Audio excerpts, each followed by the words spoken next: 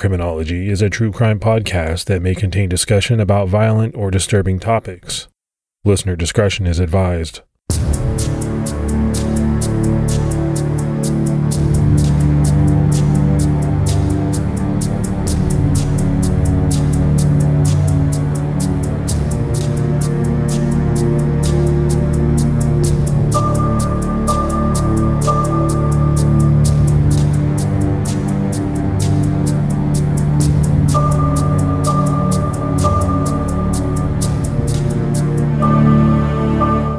Hello, everyone, and welcome to episode 107 of the Criminology Podcast. I'm Mike Ferguson. And this is Mike Morford.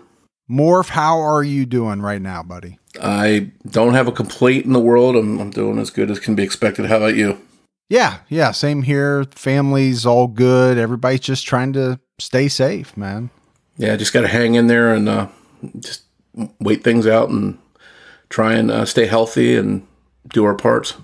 Yeah, my wife, who's a teacher, and she's at home, but she's having conference calls with the kids, and they're trying to do things. My kids still have some homework, not as much as they would have, but that's where we're at right now.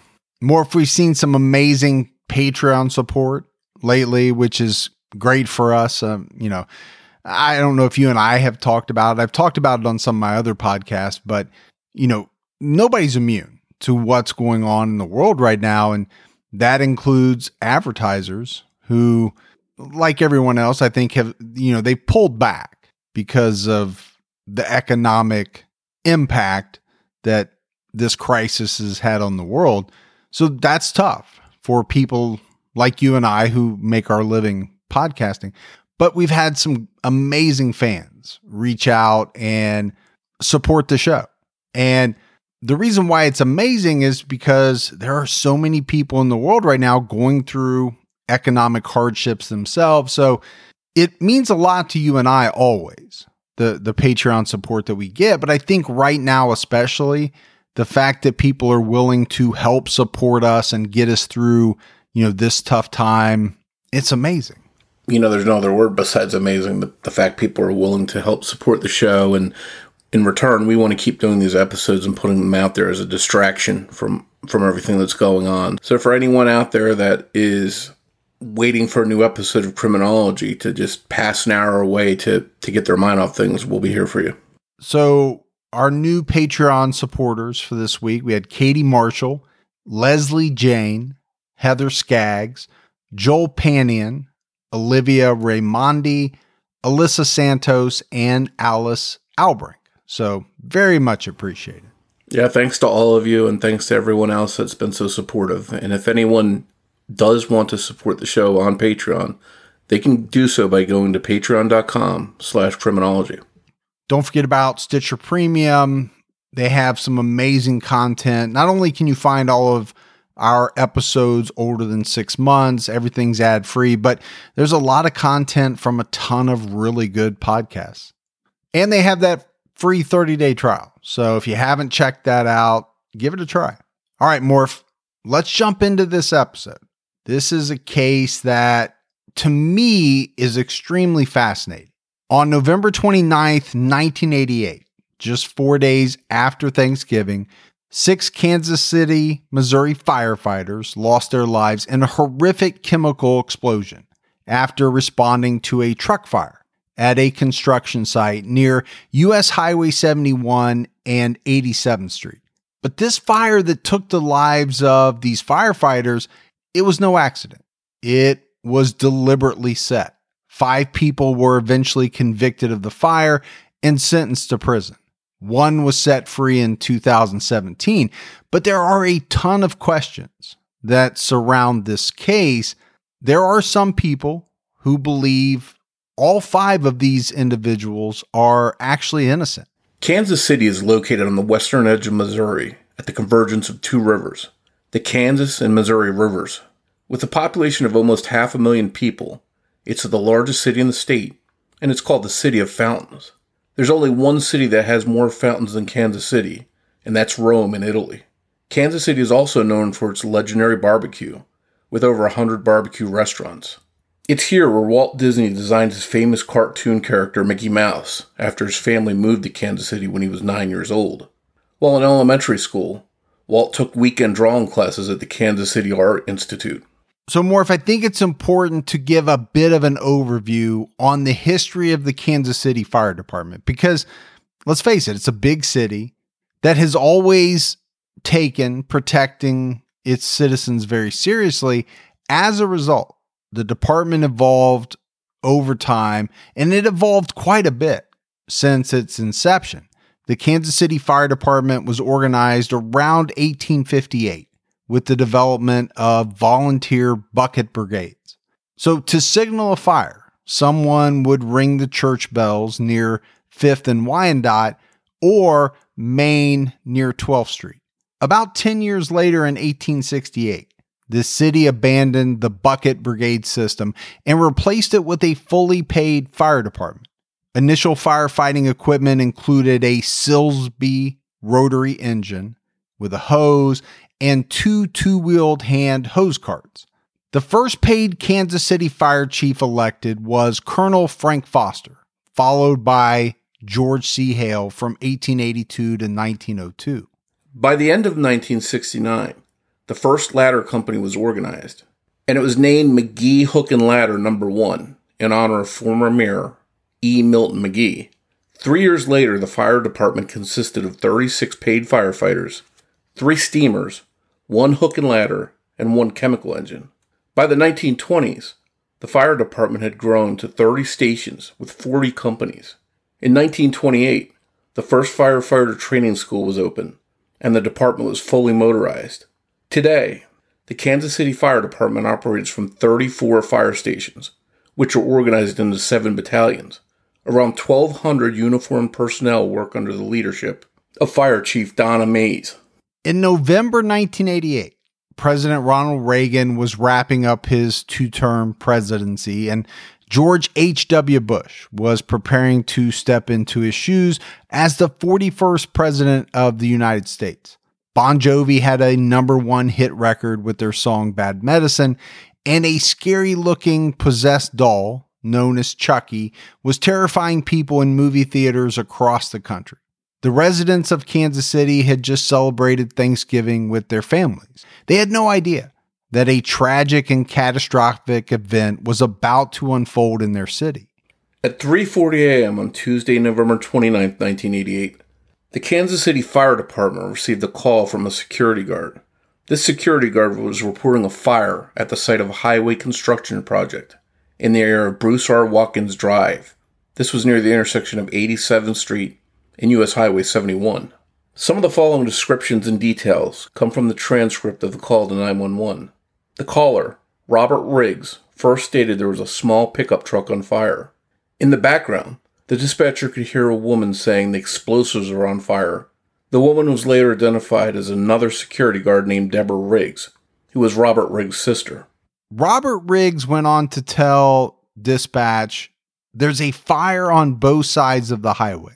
The dispatcher asked him, "What's burning?" And Riggs replied, there's some explosives up on a hill that I also see now is burning." The dispatcher directed Pumper 41 to respond to the fire and said, "Pumper 41, use caution on your call. There's information there may be explosives. It's in a construction area." So Pumper 41 arrived at the scene at 3:46 a.m., but found 2 separate fires burning. The crew radioed dispatch at 3:47, saying, "If you can get 30, tell them there's a trailer on fire up there. Stay away from it. There's supposed to be explosives involved in this." At 3:52 a.m., Pumper 30 arrived on scene at the second fire. And 5 minutes later, Pumper 41 requested a battalion chief be sent urgently to the scene. There was a huge amount of confusion at the site as to whether any of the fires involved explosives or not. Both units were advised that there were explosives on the scene, and both acknowledged that fact. But the firefighters hadn't been told specifically that the trailer was a magazine which stores explosives, nor were they told what explosives might be on the site. The firefighters gave no indication they had seen any signs posted anywhere, or that the trailer was a magazine. In their audio exchanges, these firefighters didn't seem overly alarmed. Two of the firefighters, both captains, had previous hazmat training, and had they known what was being stored in this magazine, they probably would have been alarmed. It turns out there were thousands of pounds of highly combustible and dangerous ammonium nitrate and fuel oil. After Pumper 41 put out the pickup truck fire, it proceeded to the other fire to aid Pumper 21. At 4:02 a.m., there was a truck, a trailer, and a compressor fire. Pumper 41 also requested that a four-wheel drive squad be sent. There was no indication that the firefighters suspected any explosives were involved in the fires that they were attempting to extinguish. As it turned out, the trailer that was on fire was actually an explosives magazine. 2 minutes later at 4:04 a.m., Pumper 41 called Battalion Chief 107 Marion German, who was en route to the scene. The firefighter told German, "Apparently this thing's already blowed up, Chief.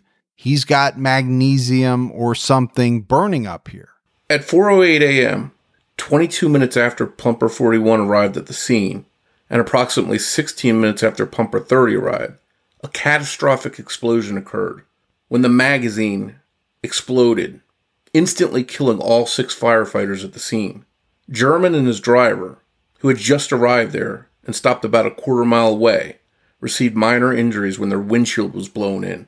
Following the explosion, German ordered firefighters to withdraw from the area and set up a command post at a safe distance away from the scene.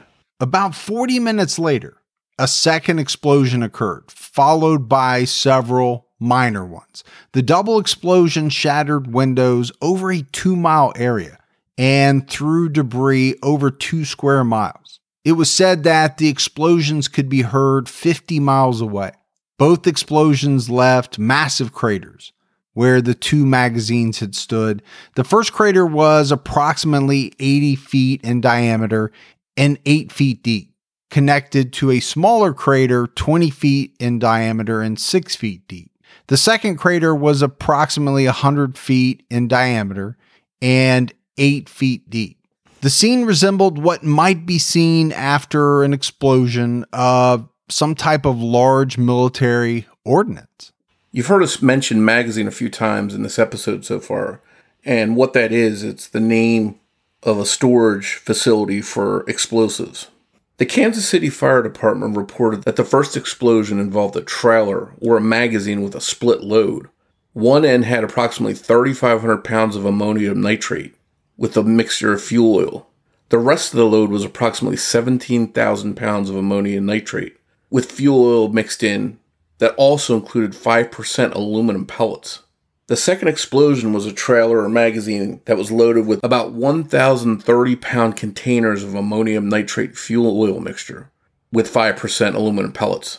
Ammonium nitrate is a colorless, crystalline salt used in a number of explosives and as fertilizer. The material was the same explosive used by Timothy McVeigh in 1995 at the Alfred P. Murrah Federal Building in Oklahoma City. Only the Kansas City amount was 5 times as large, according to the Kansas City Star. Pumper 30 was damaged beyond recognition and appeared to be a mess of twisted, shredded, and melted steel. Pumper 41 received extensive damage as well, but it could still be identified as a fire truck. The 6 deceased firefighters were as follows. 57-year-old Captain Gerald C. Halloran. He was the senior captain in the fire department and had worked for the fire department since December of 1950.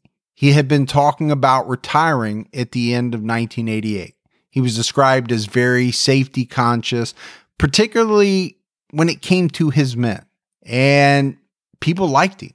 They thought he was a good guy to work for. Gerald was married with 3 children and had 6 grandchildren.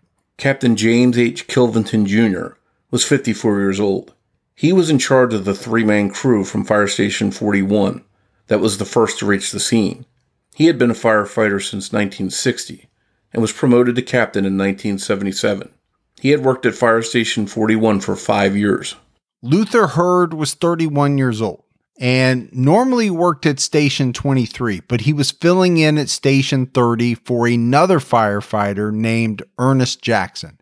Hurd taught Red Cross CPR classes and often helped man fire department booths at public events. He had been with the department for 10 years. He was a former high school track star who left behind a wife and 3 children. 32-year-old Michael Oldham was the son of a retired Kansas City Fire Department captain, Charles Oldham, and he had been a firefighter since 1976. A few days before the explosion, Michael had been called out to a gas explosion at a home in Hickman Hills that killed a 2-year-old boy. Michael was married and had 2 children. Thomas Fry was 41 years old and had been with the fire department since 1973. He loved to help people, and even when he was off duty, this was the type of guy who would stop any kind of trouble. Thomas was divorced with 1 child. 42-year-old Robert D. McCarnan was a fire apparatus operator who joined the department in 1968. He was married with 2 children. These 6 firefighters were mourned by thousands of people at Arrowhead Stadium in Kansas City on Saturday, December 3rd, 1988. Firefighters from across the country and Canada attended the ceremony to pay their respects to their fallen comrades. As the service began, all the uniformed firefighters wearing black stripes across their badges marched onto the football field.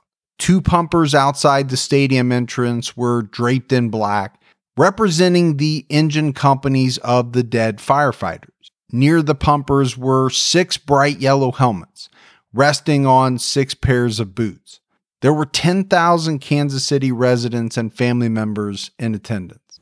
Then Kansas City Mayor Richard Berkeley vowed to do, quote, everything in our power to prevent things like this from ever happening again.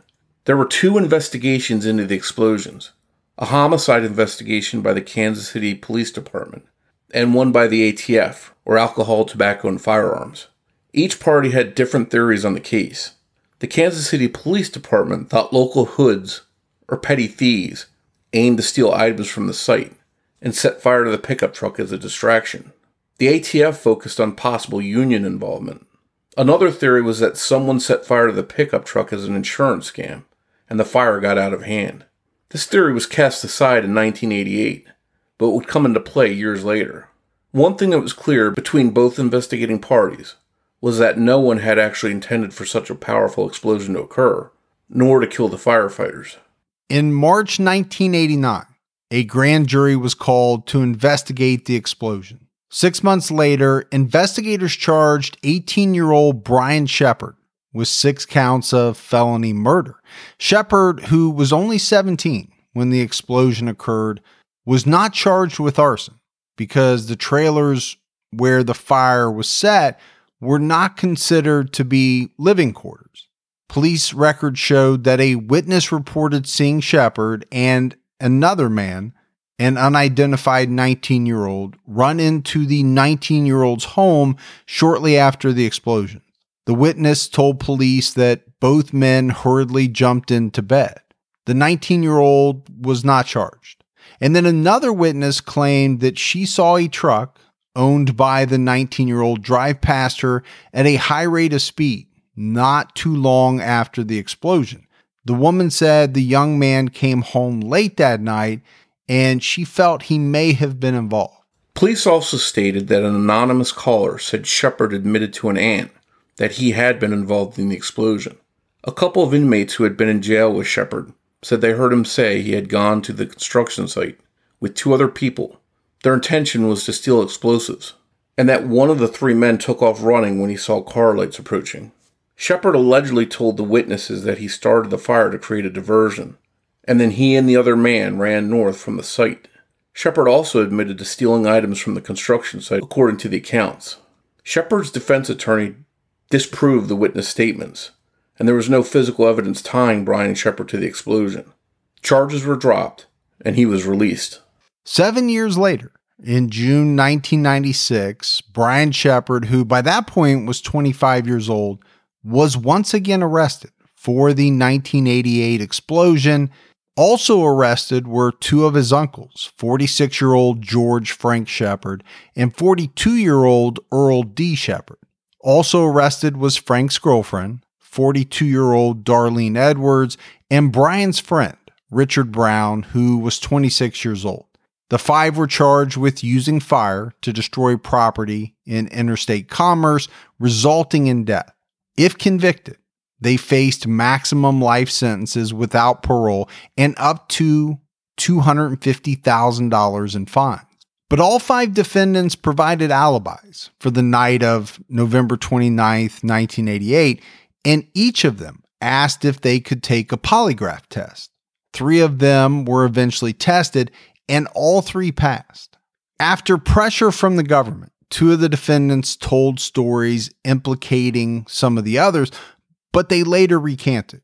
And all five defendants turned down a 5-year plea deal offered by the government, and they all pleaded not guilty. Isn't it amazing that we live in a world where you can get anything you need when you need it right to your door? With DoorDash, you can get pretty much anything. And whether you're sick and you don't feel like getting out of the house, DoorDash has you covered. Maybe you're at a party and you run out of alcohol or ice or something like that, but you want to keep that party going. You need a little assist. DoorDash has you covered. Sometimes my wife and I, we just don't feel like making dinner. We're tired. We want to watch a show. That's when we hit DoorDash. DoorDash makes it easy to get the food that you want without all of the hassle. And I'm always amazed when I go on DoorDash by the selection. You know, whether you're in the mood for fast food or something a little fancy, maybe a nice steak. I know around me, they have just about everything. The hardest part for my wife and I is deciding on what we both want. That's the only trouble we ever have. DoorDash, your door to more. Download the DoorDash app now to get almost anything delivered. Must be 21 and over to order alcohol. Drink responsibly. Alcohol available only in select markets. Hey, it's Kaylee Cuoco for Priceline. Ready to go to your happy place for a happy price? Well, why didn't you say so? Just download the Priceline app right now and save up to 60% on hotels. So whether it's Cousin Kevin's Kazoo Concert in Kansas City, go Kevin, or Becky's Bachelorette Bash in Bermuda, you never have to miss a trip ever again. So download the Priceline app today. Your savings are waiting. Go to your happy place for a happy price. Go to your happy price, Priceline. Trial took place in federal court and started in late January 1997. The federal government felt that they had a strong case against the five defendants, despite having no physical evidence such as DNA or fingerprints tying them to the crimes. They also had no eyewitnesses to the crime itself, and 0 confessions from the five. In fact, all five maintained their innocence and refused to testify against one another. The prosecution alleged that the five set fire to a trailer, not in an effort to commit murder, but to cover up their crime and as a diversion for the 2 security guards on site. According to the prosecution, the five hung around the site for a while and then went across the highway to set another fire in a pickup truck that was owned by Debbie Riggs, one of the security guards. A few minutes later, the double explosion occurred and killed the firefighters. Assistant U.S. Attorney Paul Becker called 59 government witnesses, some credible, others who provided questionable details. The trial lasted only a few short weeks. And then after deliberating for nearly 2 days, the jury found all five guilty. In July 1997, the defendants were sentenced to life in prison without the possibility of parole. After sentencing, defendant Darlene Edwards turned to the victims' families. She was sobbing, and she said, quote, "I'm very sorry you lost loved ones, but history does repeat itself, and it's repeating itself now because my family is losing me. I hope someday the guilty people do come forward and that it's not too late. God bless you all." Tanilla Sheehan, the court deputy at the time, later said some of the jurors thought Darlene was innocent and they struggled to find her guilty. Tanilla, who had worked for the court for 30 years at that time, said the trial was the worst experience in her whole career working in the courthouse. The five defendants appealed their sentences several times over the next few years, but all were rejected by a federal appeals court. But questions lingered about the deadly 1988 explosion. Why would petty thieves need to create a diversion when they weren't covering up a bigger crime like murder? How did they ignite a trailer full of ammonium nitrate fuel oil mixture with no arson experience? How did the 5 defendants come together at 3 a.m. and get to the construction site? These were just some of the unanswered questions. And it was these questions, Morph, that had some wondering if the 5 were innocent. The Kansas City Star did a series of articles on the explosion and the trial. In 2007, a man named Howard Ed Massey II, who in 1988 worked at the highway construction site where the explosion occurred, told the Star he knew who set the fires and that it wasn't any of the 5 convicted. Massey said he told ATF agents in 2006 that he saw a security guard running from a burning truck on the night of the explosion. Massey said he saw security guard Donna Costanza running from a burning truck. And that was after an encounter he had with Donna's roommate, Debbie Riggs, one of the security guards working at the blast site on the morning of the explosion.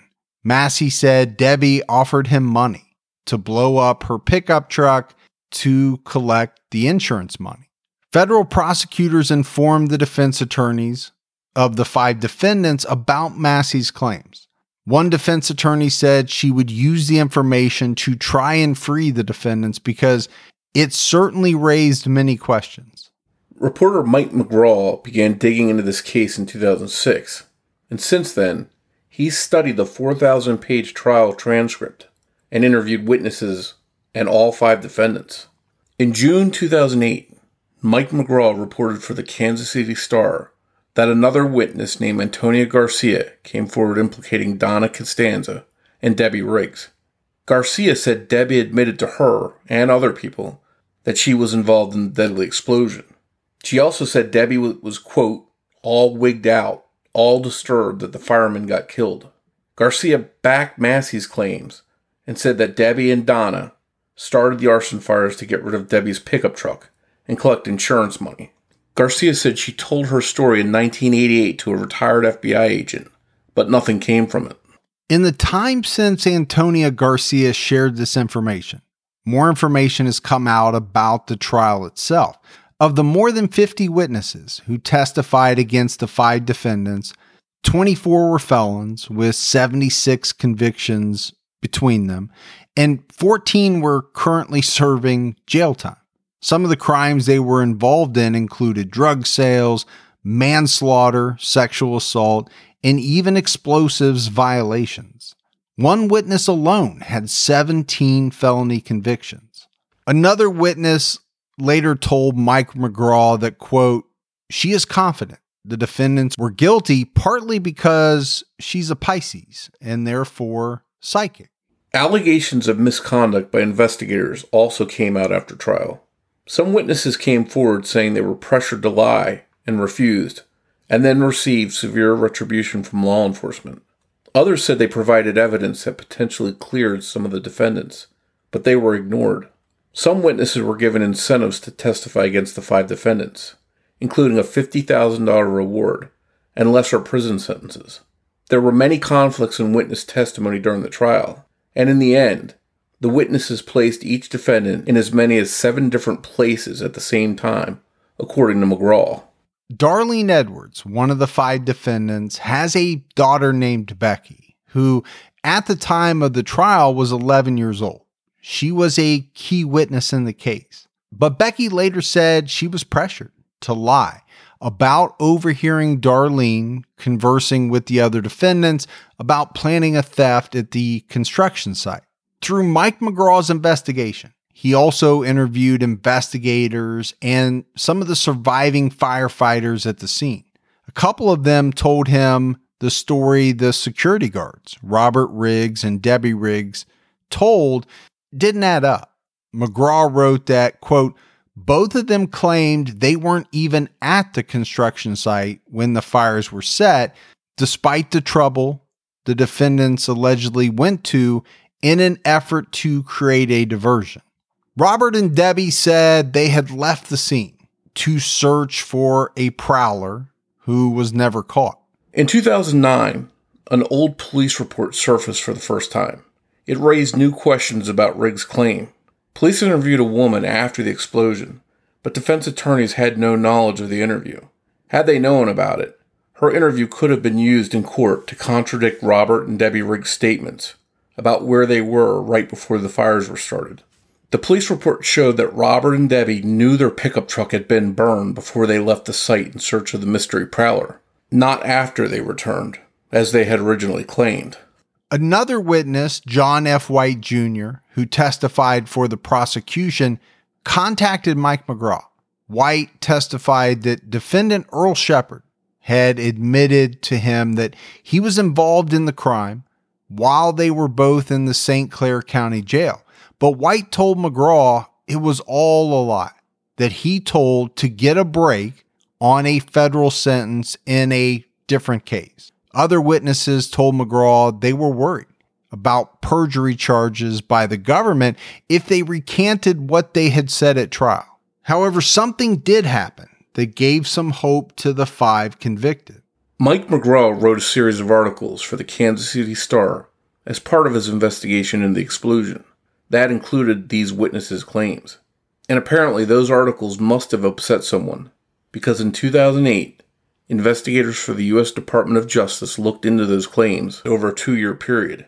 In July 2011, the government released a 2-page summary of its findings, instead of releasing an unredacted version of the 20-page report on which the summary was based. The summary stated their investigators in the original investigation acted properly, and there was no credible evidence to support the witnesses' coercion claims. What was interesting about these findings was the final section of the summary. It reported that investigators had found several newly developed pieces of information not previously known to the prosecution, suggesting other persons may have been involved in the arsons. But it also stated that the 5 people convicted were guilty, meaning the 5 defendants plus the 2 unknown people had worked together. Those 2 people were never named or charged in the explosion, and the government refuses to discuss the matter. It turns out there was light at the end of the tunnel for one of the 5 convicted. In the spring of 2013, the Midwest Innocence Project asked defense attorney Cindy Short to represent Brian Shepard if the court granted him a new sentencing proceeding. Brian Shepard was the youngest of the 5 convicted, and he was only 17 years old and a minor at the time of the explosion. Because of his age at the time of the crime, Shepard was affected by a 2012 decision, Miller versus Alabama. That case involves 2 companion cases. In each case, a 14-year-old was convicted of murder and sentenced to a mandatory term of life in prison without parole. Both defendants in those cases argued that a life sentence without parole for a juvenile violates the 8th Amendment's prohibition on cruel and unusual punishment. And the U.S. Supreme Court ruled that mandatory life sentences for juveniles are unconstitutional under the 8th Amendment. The decision was based on recent brain science that confirmed that the brains of juveniles have what the court called, quote, diminished culpability and heightened capacity for change, meaning they cannot always make reasonable decisions, and juveniles can be misled by older co-defendants. If a 17-year-old was sentenced under mandatory sentencing guidelines like Brian Shepard was, they should get a chance to argue this at a resentencing hearing. In 2015, Brian Shepard won the right to a resentencing hearing. But at the time, the state of Louisiana was in court arguing that Miller versus Alabama should apply only to future cases. Therefore, Shepard's hearing was on hold until that case was settled in January 2016. In the case of Montgomery versus Louisiana, the decision held that, quote, prisoners must be given the opportunity to show their crimes did not reflect irreparable corruption. And if it didn't, their hope for some years of life outside prison walls must be restored. To prepare for the resentencing hearing, Shepard's attorney, Cindy Short, asked for the full 20-page unredacted copy of the U.S. Department of Justice's 2011 report. Cindy argued that the findings could strengthen Shepard's argument for a shorter sentence, but Cindy was denied her request for the report. Finally, in January 2016, 45-year-old Brian Shepard was granted a resentencing hearing after serving nearly 20 years in prison for a crime that he maintains he didn't commit. Cindy Short filed a 69-page memorandum that laid out the details of Shepard's chaotic and turbulent childhood. It described Shepard as a troubled, once illiterate thrill seeker raised by alcoholic parents who redeemed himself during his time in federal prison. It also pointed out that Shepard had an alibi when the explosion occurred, and he passed a polygraph test. The resentencing hearing took place in late February 2016, and by early March, a federal judge ruled that Brian Shepard should have his sentence reduced to 20 years in prison. Because he had already served 20 years at that point, there was a good chance he would be released from prison. A few months later, in September 2016, Cindy Short asked a federal judge to immediately release her client from prison. 2 months later, U.S. District Judge Fernando Guyton Jr. denied her request. He denied the request on several grounds, one being that Brian Shepard signed a waiver giving up his right to a jury sentencing. But Cindy Short refused to give up, believing 100% in her client's innocence. In January 2017, Brian Shepard was finally released from prison, leaving his 4 co-defendants still sitting in prison to this day. Upon his release, Brian told the press, quote, "They do not have the right people in prison. The real people are still out there running around, living their lives like it never happened." Brian's release didn't sit right with many of the victims' families, but James Kilventon, son of Captain James Kilventon, who lost his life in the explosion, always believed that the government got the wrong people for the crime. He also told reporters that he knew his father well, and his father would have also questioned it. In 2018, Brian Shepard was fighting for the heavily redacted 2011 Department of Justice review of the case to be made public, something that hasn't happened yet. That same year, filmmaker Joe O'Connor, who was working on a film about the case, said new evidence points to a second, separate fire in the pickup truck of one of the 2 security guards there that morning. O'Connor told Kansas City's KMBC that there was combustible material on the truck seat with different burn patterns than what was found in the rest of the truck. He said, quote, "So it looks like someone tried to get rid of these materials in a separate fire event and disguise them in the pickup truck fire remains." O'Connor also said it makes no sense for the 5 convicted defendants to have set a second separate fire. After the horrific 1988 explosion that took the lives of the 6 beloved firefighters, a couple of memorials were erected in their honor. At the site where the blast occurred stand 6 stone crosses with the last names of each firefighter engraved on each cross. In 1991, a fountain was erected at Pennsylvania Avenue and West 31st Street. It features 2 bronze figures surrounded by 48 streams of water falling into an 80-foot wide basin. Directly to the north of the fountain sits a large bronze sculpture of a firefighter with his head bowed. Behind that sculpture is a curved stone wall with bronze plaques that list the names of the fallen firefighters. But this is not a monument meant for just the 6 fallen firefighters. It is dedicated to all Kansas City firefighters who have lost their lives. Over the years, many of the victims' families filed lawsuits against the construction company and explosives manufacturer after the deaths of the firefighters. Most were settled with family members receiving monetary settlements. In the aftermath of the deadly explosion, the Kansas City Hazardous Materials Team was placed into service on September 24, 1989. According to Robert Burke of Firehouse Magazine, Station 27 recently developed a hazmat logo that appears on Pumper 27 and Hazmat 71.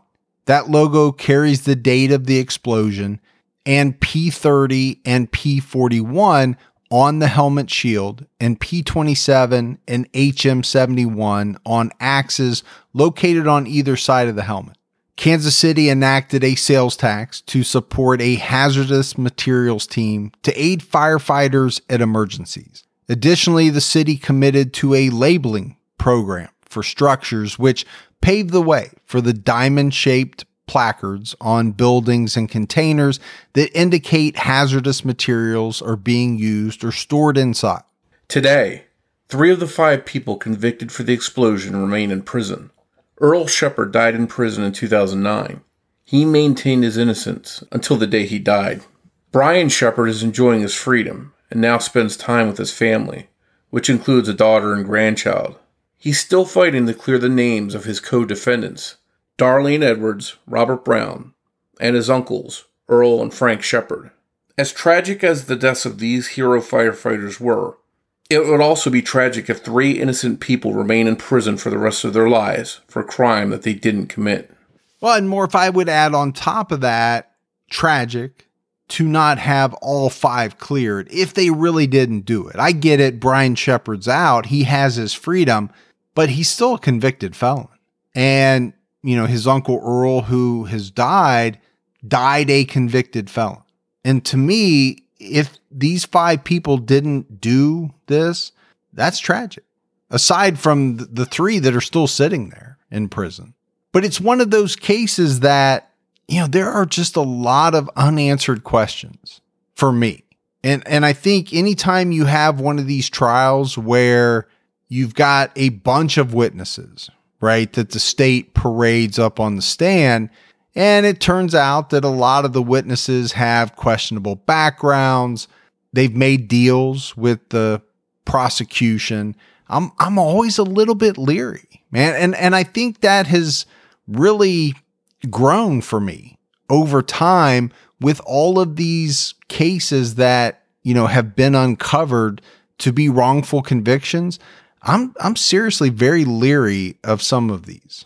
Yeah, and this was a case where there was really no physical evidence linking any of the defendants to the crime. Well, and on top of that, there was testimony from some people that actually pointed the finger at a couple of other people. I don't know. We didn't sit on the jury, right? A jury heard all the evidence. Now, the jury can only go by what they hear or see, the evidence that is produced at trial. That's all they can do, and then make the best decision they can.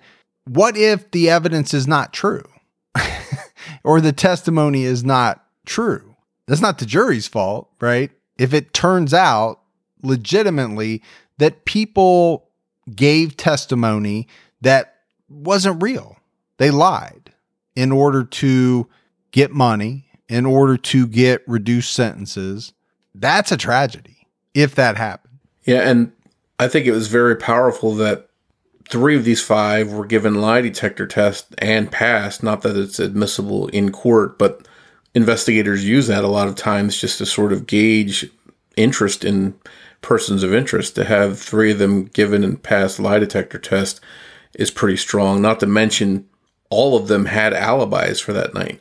So you could really see where this almost could have gone the other way and they wouldn't have been convicted.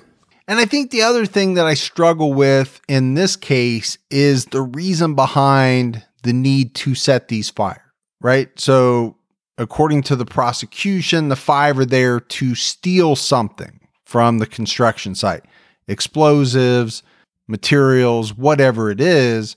Okay. Can you not just steal it and then run off? Do you really need to set this diversion to lure away the security guards who may or may not have even been on the construction site at the time? I'm struggling with a lot of the components of this case. I really am.